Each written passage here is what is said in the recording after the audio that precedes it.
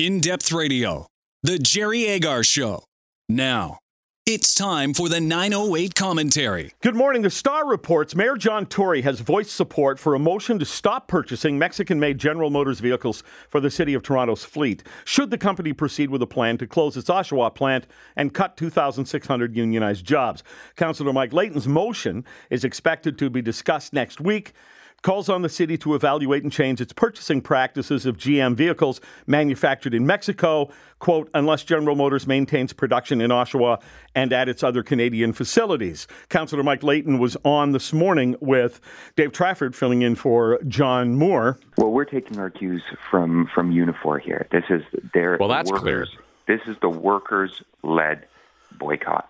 And so we're following their cue, showing our solidarity with them, that a large multinational corporation who we bailed out just a couple years ago can then go ahead and bail on that community.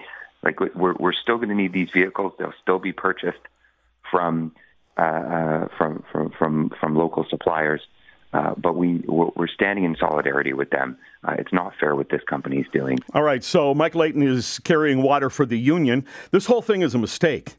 Don't get me wrong, I'm not happy with GM. They took billions to stay years longer, and we didn't get billions of it back, and now they're not staying. But I blame politicians more than GM on that one. They gave over our hard-earned dollars when a lot of smart people told them it would work out this way. Now, politicians want to weigh in again and virtue signal themselves to the point of more destruction. Councillor Layton saying we stand in solidarity with workers on this matter. Really, Mike Layton? Do you not stand with the workers at dealerships? Salespeople who make their living selling willing customers a GM car?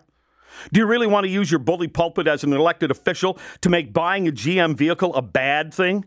Do you really want to vilify GM to the point of harming those people? You have a problem with the people working at Old Mill, Cadillac, Chevrolet, Buick, GMC in Toronto? Is that it? How about Dean Myers in North York? Should we hound them out of business? Want to take a run at Leggett and Etobicoke, maybe Hogan and Scarborough? How about City Buick, Chevrolet, Cadillac, GMC in North York? And Roy Foss and Thornhill. What's wrong with those workers? Best thing politicians can do is to facilitate an environment in which businesses can compete, absent corporate welfare and or interference. If ordinary citizens decide not to buy GM, the dealerships and salespeople will have to figure out what to do. Meanwhile, with social housing crumbling, fare evasion rampant on the TTC, and Jim Karagianis as a councillor, the city councillors have other things to worry about. Work on their own knitting, unraveling, and get to work on that.